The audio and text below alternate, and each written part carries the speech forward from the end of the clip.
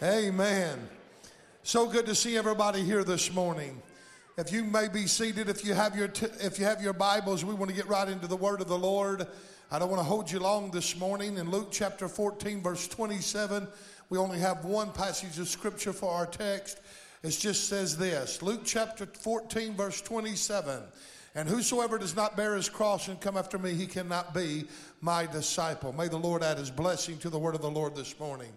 The first thing I'd like to do is to welcome everybody here to the Easter service of the Palace of 2022.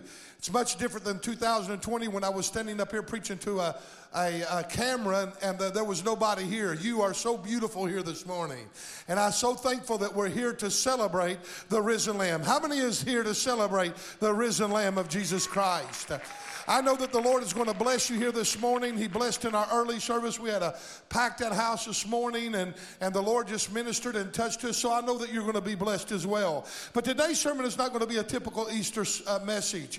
For 35 years, I preached pretty well everything about the resurrection, the death, the burial of the Lord, and all of that kind of a thing. But we're going to go a little bit different. We're going to add that in there, but we're going to be a little bit different in our approach here today.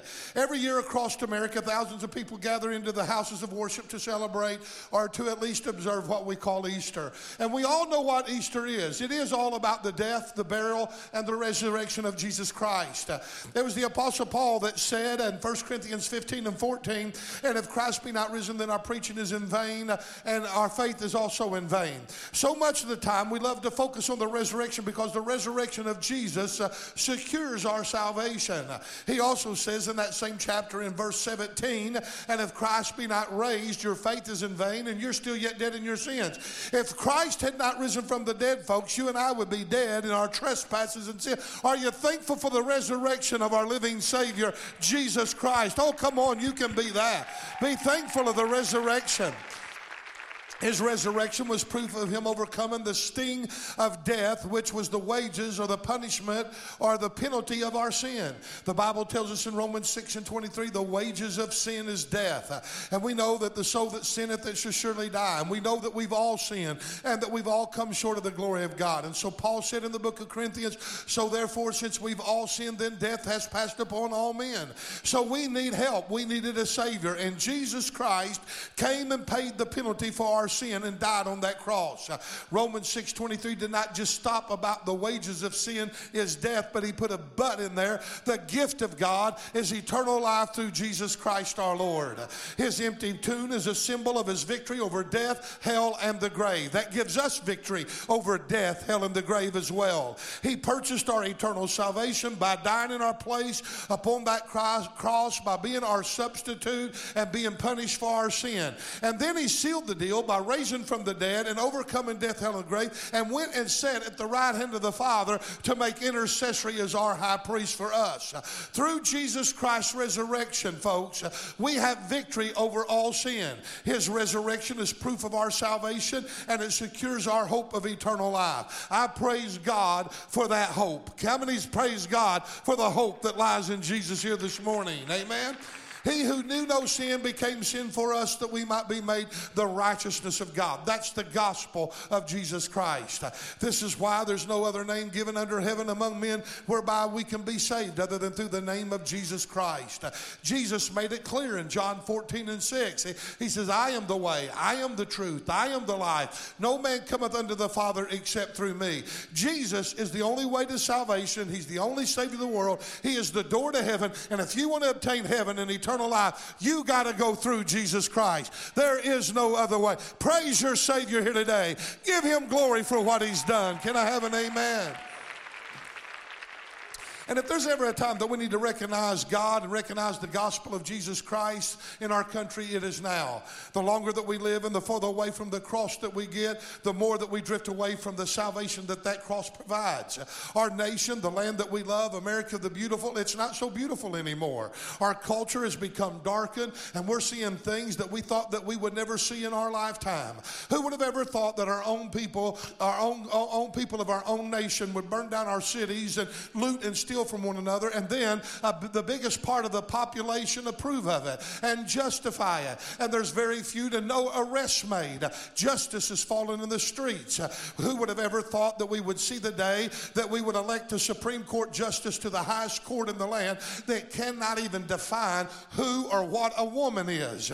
Who would have ever thought that in certain American schools that they're teaching children that they were born, that when they were born, that their gender was actually guessed by the doctor and the parent, and they're teaching them that as they grow older, they can define who they are and identify with the gender that they actually want to be. Who would have ever thought that they're now teaching that girls can become boys and boys can become girls as early as 3 to 5 years old in preschools across our country? Who would have ever believed that they're trying to pass legislation that gives a parent the right to abort or to kill a child up to 3 months even after birth? In other words, if you have a child and that child inconveniences you, you don't like its color of its hair, you don't like its gender, or it just bothers you, you can have it killed up to 3 months and nothing will ever have been said. That's legislation that they're trying to pass. Who would have ever thought that we would have congressmen and senators and lawmakers that would literally try to defund our police department?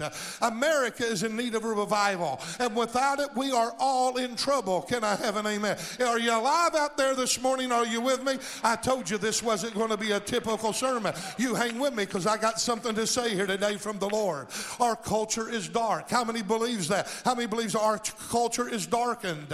It is sinful, and it is a cultural. It is our culture that has been formed by a people that has abandoned God. When the Pilgrims came and landed on Plymouth Rock on the Mayflower, as they landed, they joined together in what was called the Mayflower Compact in 1620.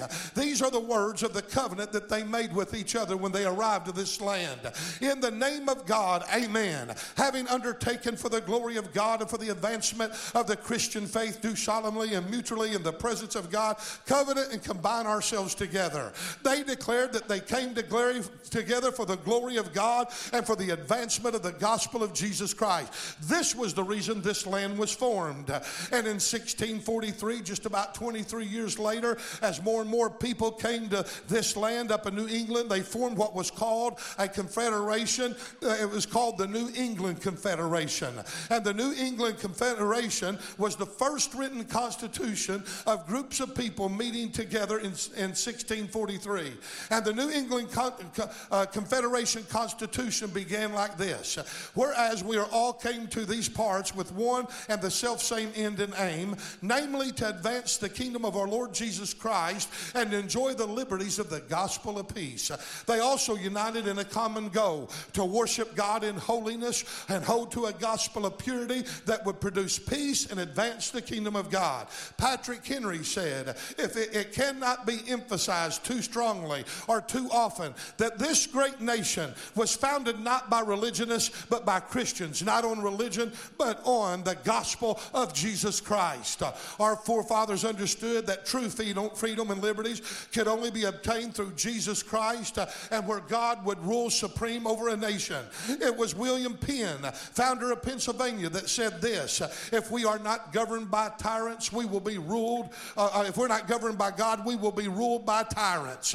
In Proverbs 14 and verse 34, the Bible says, righteousness exalts a nation, but a sin is a reproach to any people. Psalms 9 and 17 says, the wicked shall be turned into hell, and every nation that shall forget about God. It was James Madison that wrote, we have staked the whole future of American civilization, not upon the power of government, far from it, but we have staked the future upon the capacity of each and all of us to govern ourselves, to control ourselves, to sustain ourselves according to the 10 commandments of God. It has been said that America was built upon our Judeo-Christian values, in which it was. The only difference between us and Israel is this: God chose Israel and made a covenant with them. It was an everlasting covenant, and he will keep that covenant. You mark my word. However, America is a little bit different than that of Israel. I want you to know, instead of God choosing America, as our forefathers came, chose God, and there they made a covenant with him. And the nation will only be good, and it will only stand as good as it is today, only if we keep that commandment and be obedient to it. Under the Old Testament, to break a covenant meant death. As a matter of fact, God God would keep his part of the bargain. He even made a blood covenant with Abraham. And he says, if I break this covenant, I'll die. I'll kill myself. God's faithful. How many knows he cannot lie? If God made you a promise, he'll come through. God is faithful even when we're unfaithful. God is a God of faithfulness. He's a God of truth. And he made covenant with Israel, and he's going to keep that covenant. But however, this is a little bit different. America made the covenant with God. So if we break the covenant, then we die, according to the scripture. America has the death rattle because we have turned our back on God, and we've not been obedient, and we've not kept the covenants that our forefathers have made. Our culture has turned dark, and we are seeing things decay. The destruction of our nation right before our eyes. The spirit of death, the spirit of hell, and the spirit of Antichrist are being unleashed upon our nation like never before. You say, what kind of an Easter message is this? We're here for hope. Well, I'm going to give you hope in a minute, but there is provisions to that hope. There is conditions to that hope. Can I have an amen? Our hedge has been removed. Our favor has been diminished as a nation, as a people. If you can't see that, you are blind. We are living in a darkened time, the last days. And right here in the region of Poplar Bluff alone, in this small little rural area, there has been 5 suicides in the last week and a half, and many attempts that we don't even know anything about. We don't like talking about it. We want to ignore it. We want to sweep it under the rug. We don't like to see it. We don't like to think about it. We don't like to really accept it as reality. But reality is, this is not an uncommon thing anymore. Things like this is not just happening in the big cities. They're not happening in New York and the different big cities of Los Angeles and things like that. They're happening right here in the rural America of the United States of America, called Poplar Bluff. It's right in our back door. It's right in our face. We're living under some hideous times. There's demons and devils and doctrines of devils that's coming against it like never before. Principalities and powers and rulers of darkness. As a pastor, I have never had to counsel so much in my life of people that are coming into my office and sitting down, from young to old, from female to male. They're sitting behind my desk and they're crying and they're weeping and they're saying, Pastor, this is what's going on. And I say, what's going on? And said, well, things is waking us up in the middle of the night. Noises and voices, and we're seeing images, and we're seeing demons, and we're seeing things. We're seeing shadows. It's scary. It's frightening. Never before have I been bombarded. Oh, it's always been around a little bit here and there, but I tell you, there is an unleash of hell upon America. There's an unleash of hell upon the church, but I got good news. That stone was rolled away 2,000 years ago, and there is an answer, and there is a hope, and there is a resurrected Lord that's able to bring things to pass that he desires. Oh, would you give him another hand of praise? I'm about to preach here this morning. Hallelujah. We don't want to accept things that's going on. But why is all this stuff happening? Lawlessness, chaos, injustice, drugs rampant, teenage pregnancies high, people not willing to marry, and just on and on and on and on. All of these are signs of the last days, and we could give you hundreds of different other kinds of illustrations of how dark our culture has become. However, the problem is, not only has the culture turned dark, but sadly, in many cases, so has the church. Instead of the church changing the culture, it has adopted the culture into the church. Instead of the world being transformed and being influenced by the church and being regenerated, how many believe this? How many believe that when you get born again, old things are passed away, and behold, all things become? How many believe there's a change, a transformation that takes place when a person is saved? Do you still believe that? Do you still believe the gospel? How many believe it? Shout it out. Oh, yes. The church has become influenced by the culture, and it is being conformed to the world, and instead of it conforming the world to the kingdom of God. Paul warned us about it. He gave us a warning, and he gave us an exhortation. In Romans chapter 12, verse 1 and 2, I beseech you therefore, brethren, by the mercies of God, that you present your bodies as living sacrifices, holy and acceptable unto God, which is your reasonable service. And be not conformed to this world, but be ye transformed by the renewing of your mind, that you may prove what is that good and acceptable, perfect will of God. Here's our problem in America. We have a culture that loves to celebrate resurrection, and well, we should. Resurrection brings life, power, and excitement to any atmosphere.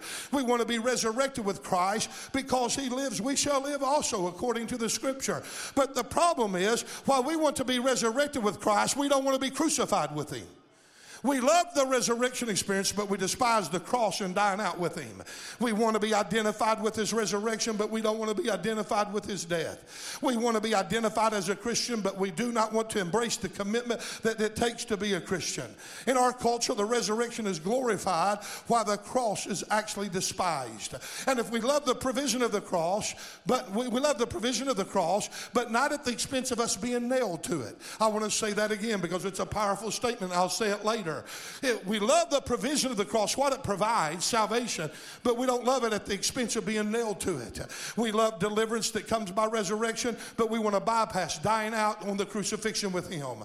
We love deliverance, we hate dying. We love salvation, but we hate sacrifice. We love promise, but we hate pain. We love the blessing of resurrection, but we don't want to bear the burden of the cross. Can I ask you a question here this morning and make you ponder and really think about this question? If Jesus carried and took your cross up Golgotha Hill and was nailed to it in your place, becoming your substitute, when it should have been you dying on that cross, when it should have been you beaten and whipped and stabbed and pierced and all that stuff, it should have been you paying for your sin. But Jesus said, give me your cross, son. He carried that cross up there and he nailed himself to that cross in your place. If he done that, and he did do that, then can you not carry the burden of his cross and spread the kingdom of God for his glory here on earth in your lifetime? Can I have an amen? Luke 14:27, listen again, stout words. Whosoever does not bear his cross and come after me, he can't be my disciple. Listen to what Matthew 16:24 says. Then Jesus said unto his disciples, if any man will come after me, let him deny himself, take up his cross, and follow after me. To follow him is to obey him. To follow him is to take up his cross. To follow him is to deny yourself. That's true discipleship. That's true Christianity. This is the problem that we in American culture have. It looks at restraints as bondage and principles as imprisonment. Therefore, the millennials view the church as to be culturally irrelevant and outdated. They say that 60% of the millennials are turned off by the church, and 9 out of 10, 90% of them feel like they can achieve a good relationship with God and learn about Christianity and practice a Christian life without being engaged or being faithful in a church service. And yet the whole New Testament is about the church, the body of Christ, the ecclesia. The church is what Jesus died for. The church is what he's coming back after. Jesus loved the church. He died for it. And he's coming back after a church without spot or blemish or wrinkle or any such thing, according to Ephesians 5:26. He called the church the pillar of the ground of truth. He called it the refuge, the hiding place, the sanctuary. It is known in Scripture as the koinonia, the fellowship and the mingling of the brethren. It is called the temple. It's called the house of God. It's called the dwelling place of the Lord. The Bible commands us to gather in it, to be obedient in it, and to be faithful. Matter of fact, in Hebrews 10:25, the Scripture says not to forsake the assemblies of ourselves together as the manner of some is, but exhorting one another, and so much more as you see that day approaching. The more dark the culture gets, the more that we are to gather. However, to accommodate the culture, many churches are doing the absolute opposite. They average church meets now together less than 2 hours a week, they say. We have big, huge buildings laying empty 6 days a week and only meet for about 2 hours on a Sunday morning. Sunday night services, Wednesday night services has all given way to so-called cultural relevance. Today's culture despises the church principles, rejects its standards, and ignores its biblical truth. They live and they work and they converse and they interact in the anti-Christian culture, and they do not want to associate themselves with something that puts demands and restraints and commitment and sacrifice.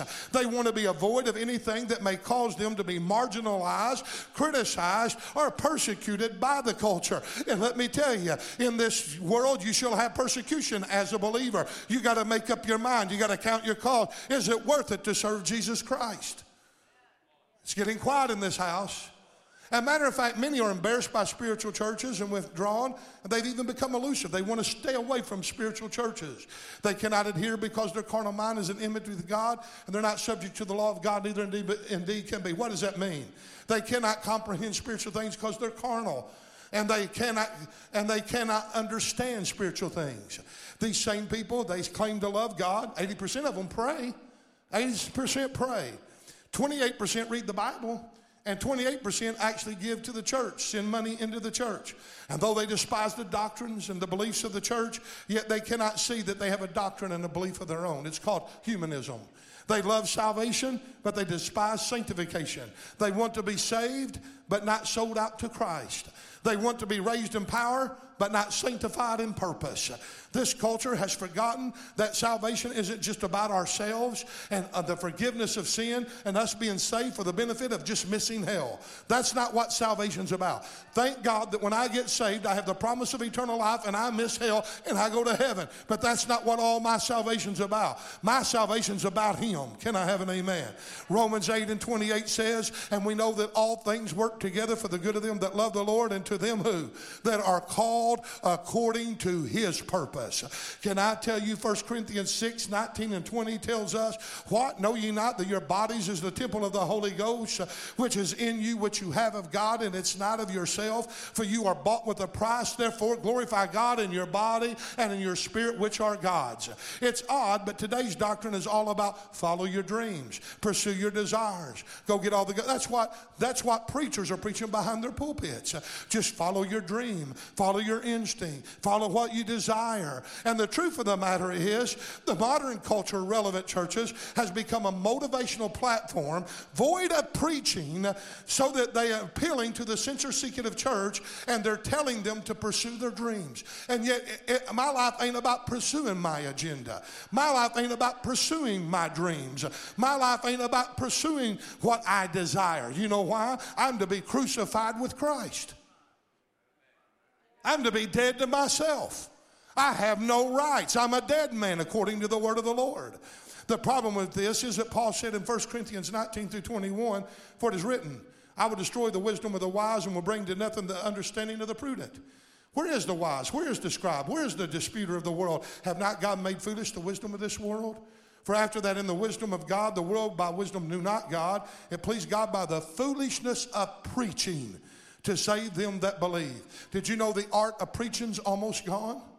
Did you know there's very few people that are getting up behind pulpits and saying, this declare the word of the Lord? It's become motivational.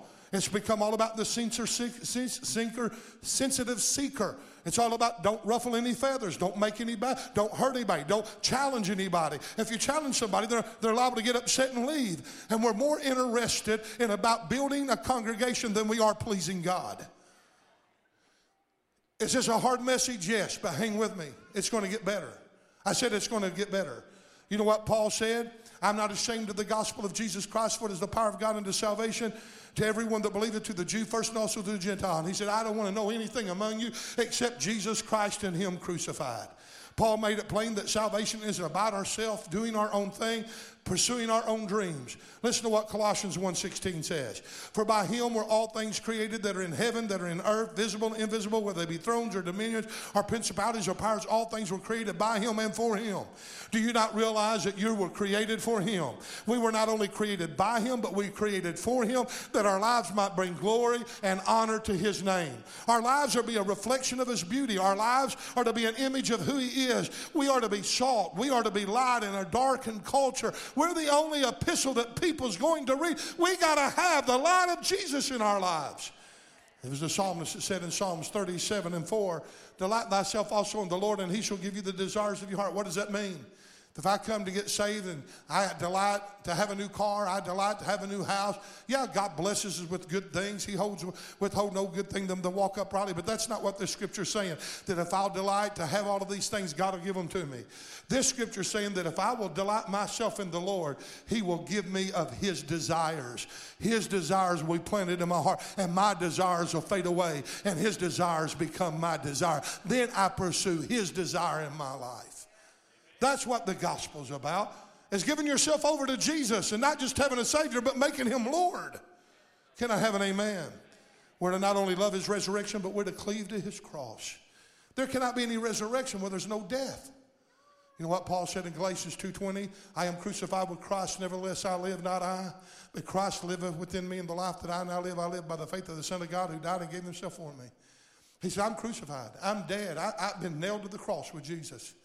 Amen. I'd done an illustration one time on an Easter. I put a big old wooden cross on my back that I could barely carry. And I talked about how that cross, I'm nailed to it. And even though I'm crucified to it, that cross kept me from doing certain things. And I'd come up to the edge of the stage. I said, see, I can't even go down the steps. It's preventing me to go down. I can't walk. I can't do it. It was preventing. And let me tell you, if you're really, truly nailed to the cross of Jesus, it'll keep you from doing a lot of things you shouldn't be doing. Can I have an, if you're really crucified to the cross of Jesus, you wouldn't be saying things that you're saying. You wouldn't be doing things that you're doing. You wouldn't be putting things on the internet that you're putting on the internet. Come on, somebody. Help me out here. I'm telling you, when your life is truly a reflection and crucified with Jesus Christ, your life will bear the fruit of Jesus Christ, and you'll be his true body, and you'll be a reflection and a living epistle of who he is. Knowing and loving him, it changes everything. I tell you, to live for Christ means to die with him. Therefore, we got to understand to knowing him is loving him, and to love him changes everything. To say you're a Christian and not love the things he loves, to say you're a Christian and not be committed to the things he's committed, to say that you're a Christian and that you don't need the church in order to have a relationship with God, it's hypocrisy at its highest form. It's one of the deepest deceptions that there is, and I'm concerned about people. The culture has the audacity to actually think that they're smarter than God's word and his commands that he gives within Scripture. This is why that Paul wrote, where is the disputer of the world? Who's going to dispute against God? Has God not chosen foolish the wisdom of this world? When they think they're wise, they're really foolish, and they try to justify, figure this all out in their heads, and they become foolish? He said, who can dispute the order, he's saying? Who can dispute the arrangement that God has chosen? Who can dispute the wisdom of God's principles and the wisdom of God's commands in Scripture? It's almost that this culture looks at the Scriptures as a smorgasbord. I just pick and choose what I want out of the Scripture, and I'll be all right with the Lord. I'm going to serve God in my own way. No, you're going to have to serve him in his way. You're dead to yourself. Somebody help me preach. It's almost like we think that God, he grades on a curve. Well, 60% of the people got it wrong, so 40% is an A. God don't grade on a curve, my friend. It's almost like we think we passed the test by comparing ourselves to what everybody else is doing. I want to tell you, don't follow the multitude. You might not like where they take you. Can I have an amen? In Luke 14:27, Jesus says again, and whosoever will not bear his cross, take it up and come after me, he will not and cannot be my disciple. Only a high-minded spirit would think that they could be on their own, not have need of anyone else, or not have a need of the church. Only a self-righteous, arrogant, prideful, haughty spirit would have the audacity to think that one can skip and avoid and disobey God's commands, resist his divine order, and still claim to be a follower of Jesus Christ. It's deception. We see that the culture loves the celebration, but they hate the covenant. They love the celebration, but they hate the crucifixion. They love celebration because celebration, it's exciting, it's fun. Our culture's hooked on an emotion. As a matter of fact, they're even saying now that 80% of the young generation in this culture, it's come out in a news article that was sent to me by Bob Bennett. I read it, and it said that 80% of them would rather not work and be unemployed than work a job they didn't like. They don't want to be put out. They don't, I don't want to work. If I want to tell you, you know what my daddy done? Buddy, you're going to work. And it didn't matter what kind of work it was. I had to work in order to be able to have the provision that I have. And can I tell you, there's a lot of things, guys, we don't like. But I want to tell you, sometimes it's the hard, rough things, knocks in life that brings us to the lessons of stability and maturity and cause us to grow to produce fruit. No tree likes to be pruned, but it's necessary in order for it to grow. This culture is all about spiritual intimacy, but they're void of spiritual reverence and obedience. Intimacy's in while reverence is out. What do I mean? This is where it gets heavy. We can see that this approach has even changed the church culture. It's even changed how churches worship across America. Frankly, I want to tell you something. We have become way too familiar with God. Our culture has become way too familiar with God. Our praise and worship in America is almost completely devoid of terms that describes his transcendence.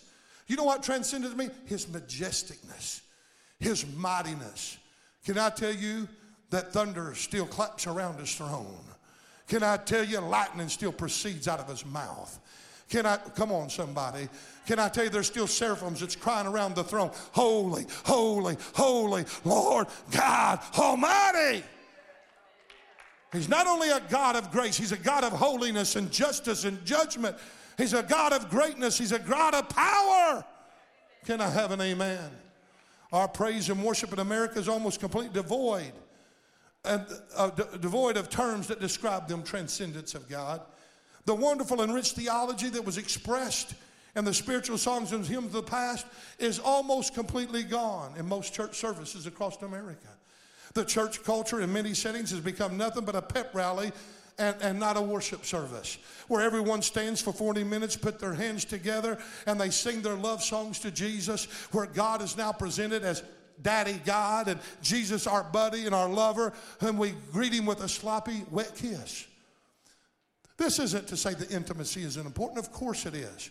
The intimate language in the modern day, one writer said, the intimate language in the modern day praise music, as in at least some cases, is inappropriate. It's borderline. He went on to say, the manifestation of such events is people attempting to do publicly what is only appropriately privately. Without expounding on this very much, now hang with me, the bottom line is there must be a private component to our worship that prepares us for public worship. Salvation is a lifestyle, not just an event. Worship is a lifestyle, not just a service that we come into once a week. Amen? Private worship is the place of intimacy. It's where God deals with us in ways. He breaks our heart. He causes us to just get exuberant within passionate worship with him at times. It is that prayer closet. It's that place of sacrifice, that place of cross-bearing, that place of dying out to self, where our hearts are convicted and our spirits are sanctified. But what has happened in the American culture is what we should be doing privately, we are doing now publicly. My first thought was to do an illustration here this morning. My wife didn't be able to come because she's very sick. But I was going to do an illustration, and I thought, no, I better not do that. I was going to bring her up here right before the service, before I preached. I was going to give her a long, deep, passionate, sloppy, wet kiss. I mean, lay one on her. Woo, I kind of like to do that. And you know what would have happened? That would have been the last thing that I would have ever done in my life. Because when my wife got me home, it would have happened only in one service. It wouldn't have happened in both. I guarantee you that. Why is that? We now have a one-dimensional and almost exclusively emotional connection with God reflected only in public worship. Our worship has become all about us, how we feel, what we want, what we're going to get out of it. And let me tell you that kind of worship is far too shallow. Not only is it shallow, but it is promoting a less than reverent view of God and is producing a cheap grace. We have an open, intimate love song sung with passion from lips that have never shown love to God privately. Let me ask you something. What do you think would happen if the only time that you showed any kind of love or an expression of love to your spouse when you only done it publicly and you never done it privately? I know what my wife would say. My wife would say, buddy, if you can't do it privately, don't be doing it publicly. Come on now. Think of how God must feel. No preparation, no prelude, no commitment, no sacrifice, no self-denial. But we want to walk right in here every week on a Sunday morning publicly, and we want to present our praise, wanting to touch us and love us back when we have never had any kind of romance with him throughout the week. God help us. The superficial single dimension of God is deadly, and in essence, it is actually worldliness. You remember when Nehemiah, who was a regular tender in the presence of the king of Persia, and yet he was not allowed to be familiar with the king, and he was to stand a great distance from the king. That was demanded. Why? Because subjects were not to set the mood of the court. Only the king could do that, and they were not to get too familiar with the king. He's the king, and that king was to set the mood of that whole court. One time Nehemiah walked in, and when he did, the king looked at him and said, "Oh, Nehemiah, what's wrong with you?" He had a sad countenance, and the king read it, which was very serious. And Nehemiah's heart sunk, and he was fearful, the Bible says. And the reason he was fearful, because he allowed an expression upon his face that would set a mood in the court, and that was only the king to do that, and that could have resulted into death. We try to change the atmosphere in Pentecostal churches with our worship, But we do it in an approach of familiarity. Daddy God and Buddy Jesus. And we come in half-heartedly. And then we wonder why God doesn't do the things that he done in the New Testament with signs and wonders and divers miracles. We fail to see that he is King of kings and Lord of lords. The Almighty God, the everlasting Father, the creator of the heavens and the ends of the earth. We forget what Isaiah 57:15 says. For this saith the high and the lofty one, the one who inhabits eternity, whose name is holy. I dwell in the high and the holy place. With him who has had a broken and contrite spirit, to revive the spirit of the humble and to revive the heart of the contrite ones. You know what that Bible says? The Bible says that God dwells in the high and the lofty position. He's holy. Come on, somebody. And who does he bless? Those that's broken and contrite, who come before him in humility and reverence. It's in our private intimacy with God that causes us to be able to approach the throne of God with boldness, because it gives us the confidence. It gives us confidence in him. Now, instead of us just singing love songs after we've been in the presence of him privately, not just singing the things of intimacy, not just having a jam session with him, now because of that private intimacy, things change. We come before his presence with singing. We enter in his courts with praise. And we enter in his courts with thanksgiving, and we praise his name. We praise him because he is holy, holy, holy, Lord God Almighty. We praise him because he is the preeminent one, the almighty one, the everlasting one, the Prince of Peace. We proclaim him as God. We worship him for who he is instead of what he can give us. He sets the tone of the court. He sets the atmosphere as he wills, as he responds to our worship. Have you ever thought of the lack of the moves of God could be contributed by our lack of reverence to God? Our public worship must be reverent worship and not just a casual approach or familiar act or process that we go through. Or it doesn't need to become a tradition. Our songs are to be about him, his majesty, his splendor, his greatness, his infallibleness, his power, his might, and his faithfulness. This is the kind of praise that will cause the smoke to inhabit the sanctuary. It's the kind of praise that will cause fire to fall on people. It's the same praise that'll cause glory to shake buildings. That's what God's wanting to do to America. He's wanting to find a people that'll come in with holy reverence, who understand who he is. Yes, he's all of those other things that we sing about, but those things that we should do in private. And when we do them in private and we have that intimacy and we have that time of love with him, then we can come in boldly knowing who we are in him. And then we sing about his greatness. We sing about his glory. We sing about his majesty. We sing about his power. We sing about his might. We sing about his strength. We sing about his infallibleness. We sing about his faithfulness. We sing about his holiness. God is a God that is great above all gods, and there is none besides him. Oh, I pray for the day. I've been in those services.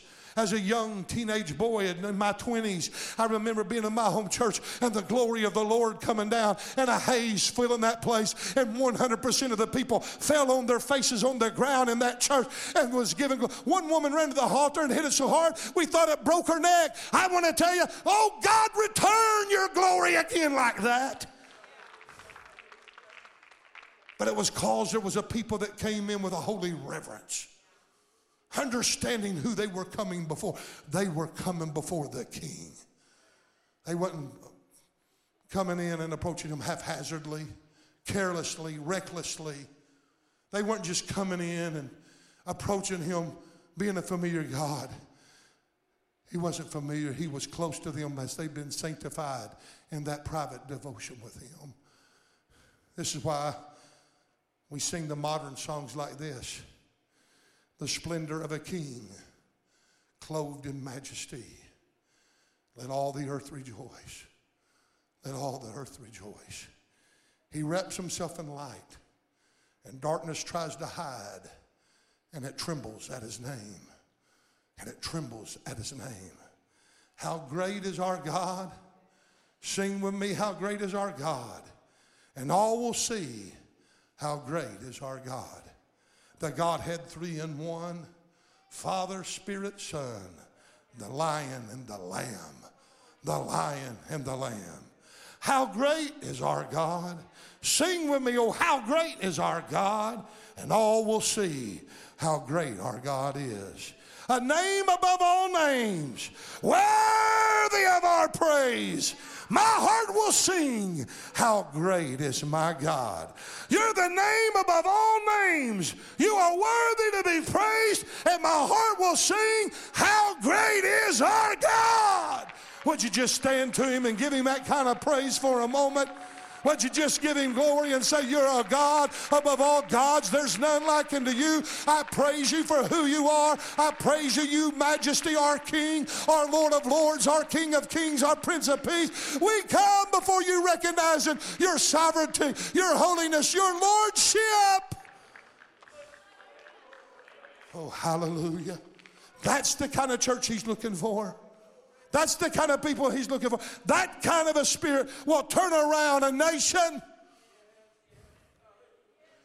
It'll cause the fire to fall.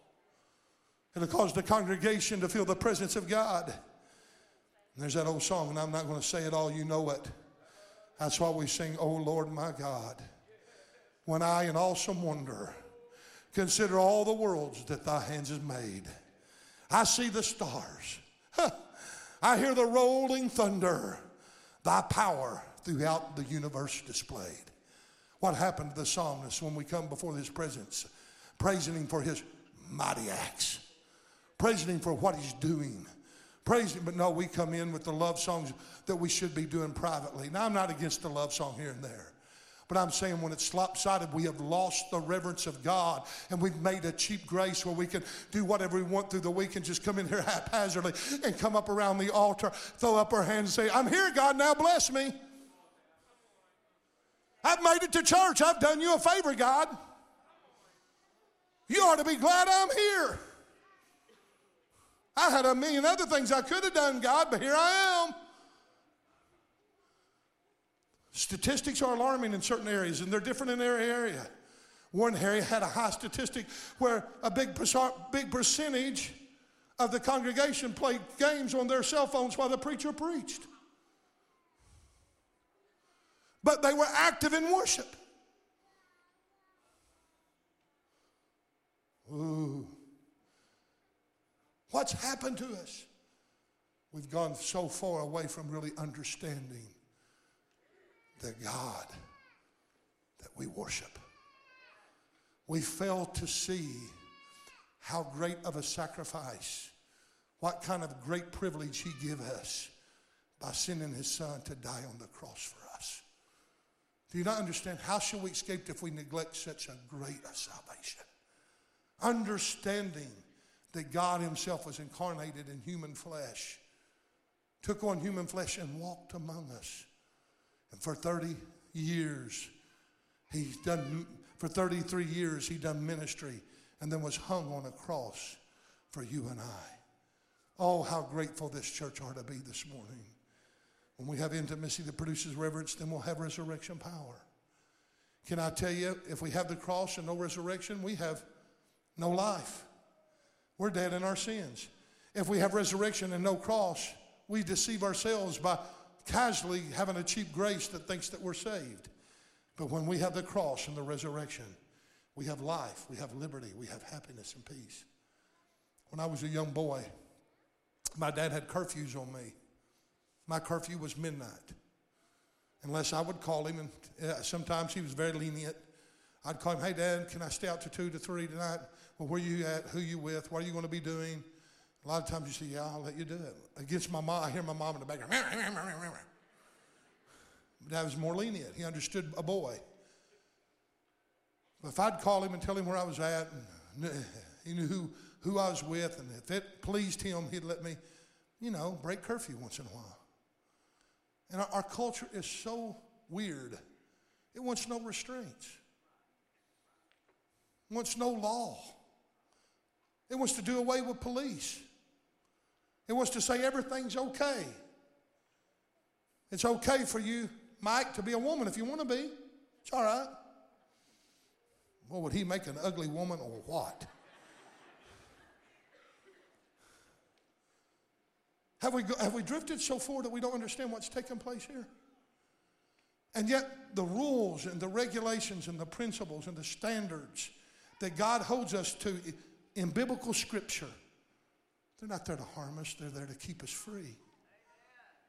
They're there to protect us. They're not there to harm us. They're there to protect us. And every single one of my friends whose mom and dad just let them run wild, they're alcoholics today. They're in drugs today. They've been divorced 5 times. And I hate to say this, but many of them are dead. They're gone.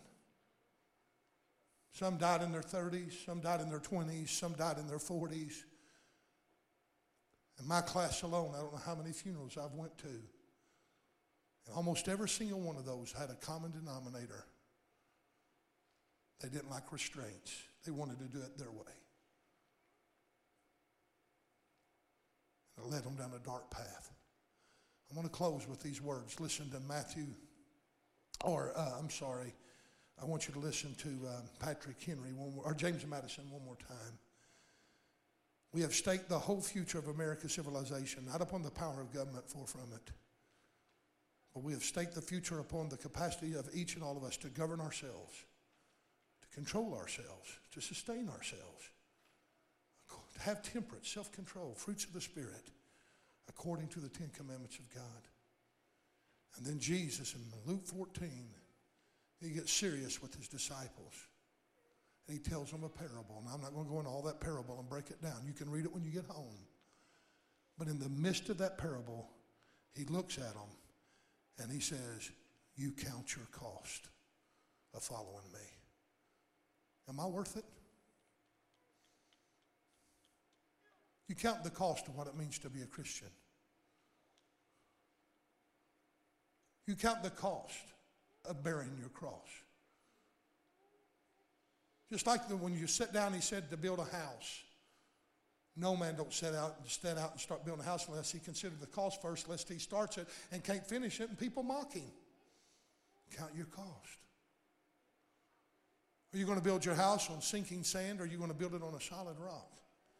Are you going to build it on what you suppose, or are you going to be obedient to Scripture? And really understand who God is. Come to know him personally.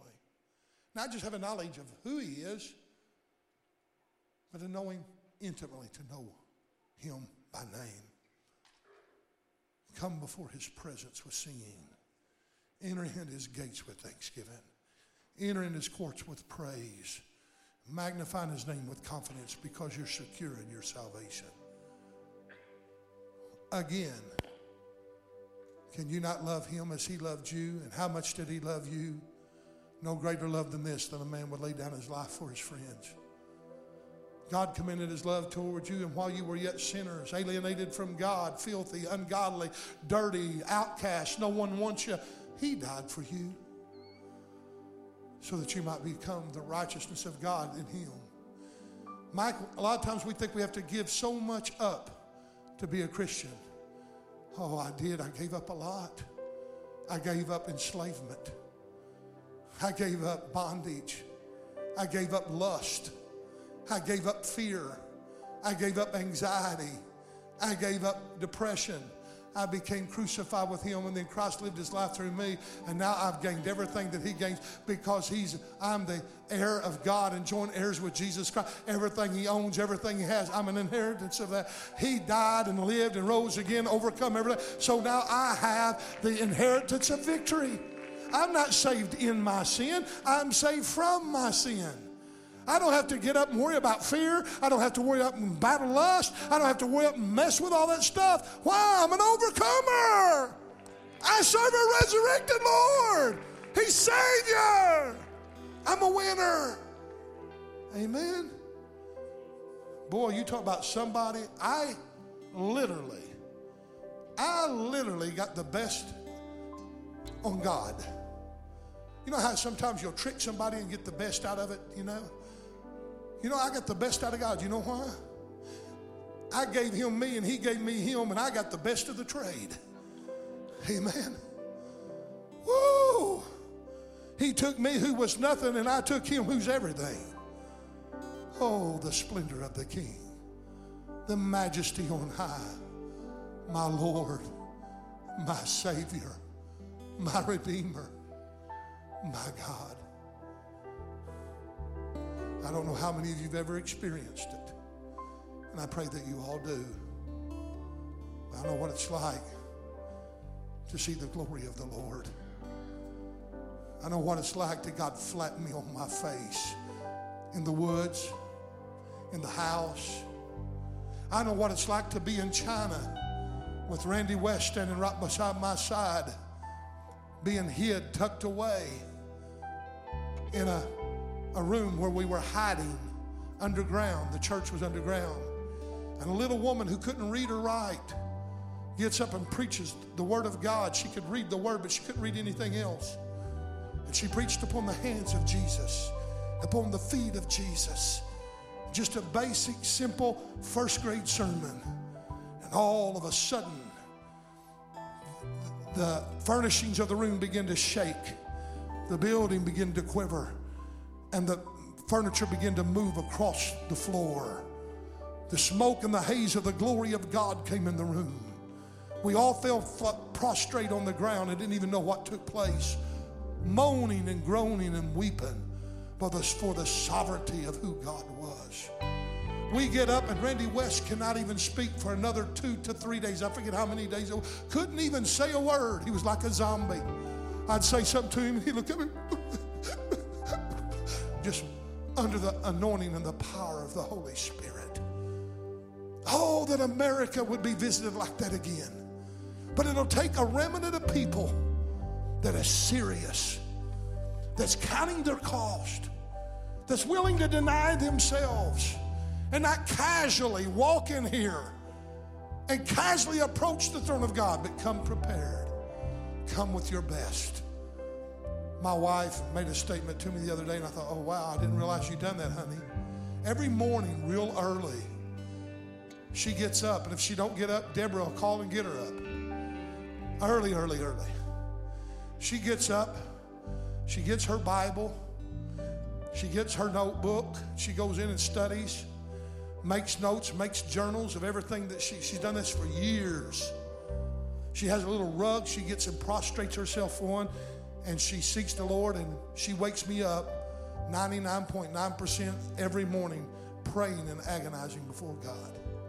I've heard that for 30-some years of our marriage.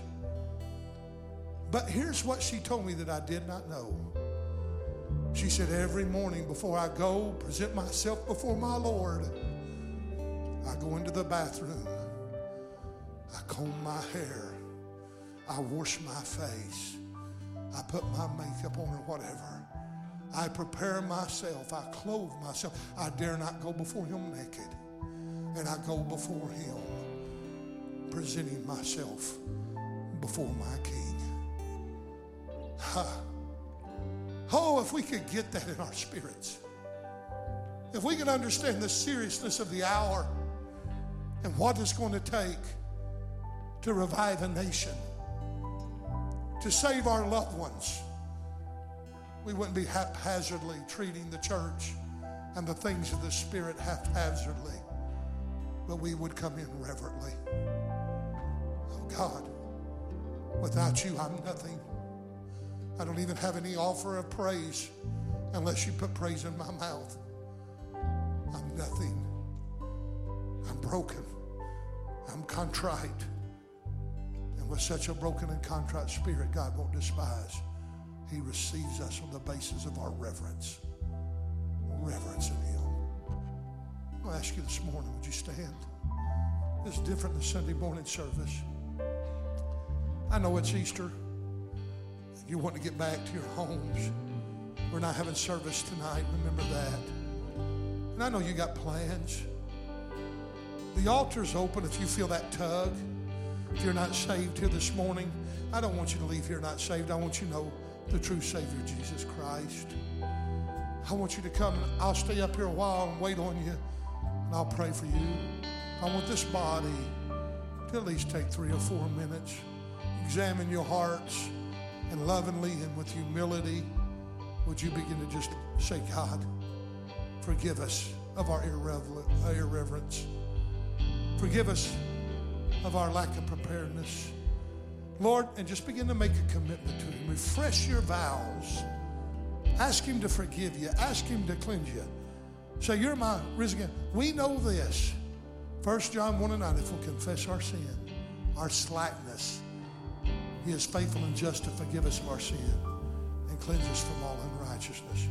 Would you do that right now as a group, as a people? Hallelujah. Don't be condemned. Be free. There's a risen Lamb willing to save. He came to the world to save you, not condemn you. He's here to deal with you, but He's here to love you through it. He's here to free you of all condemnation, all guilt, all sin, all darkness, all the shadows. Oh, would you just love Him a moment? Oh, yeah, there's people really connecting with the Lord right now. If there's any that need to be saved, I want to give you a few moments just to come. I'm waiting on you. We'll pray with you, and we'll show you the way of salvation. And you can be free in Jesus' name. Sing it, John.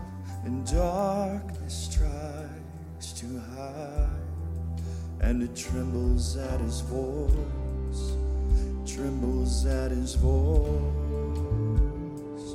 How great is our God?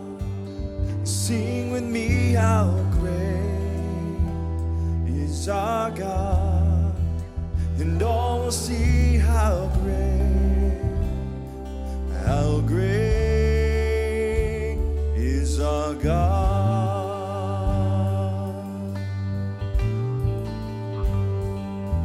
And age to age He stands, and time is in His hands, the beginning and the end, beginning and the end.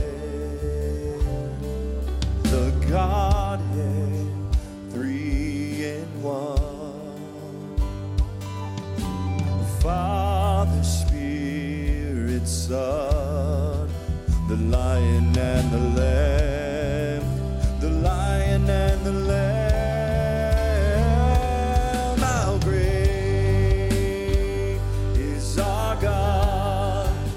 Sing with me, how great is our God, and all will see how great is our God.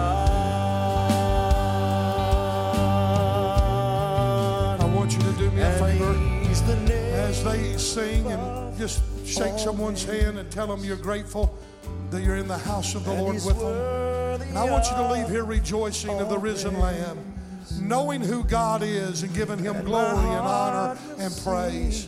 Would you give Him one more hand clap of praise? May God bless you. Happy Easter.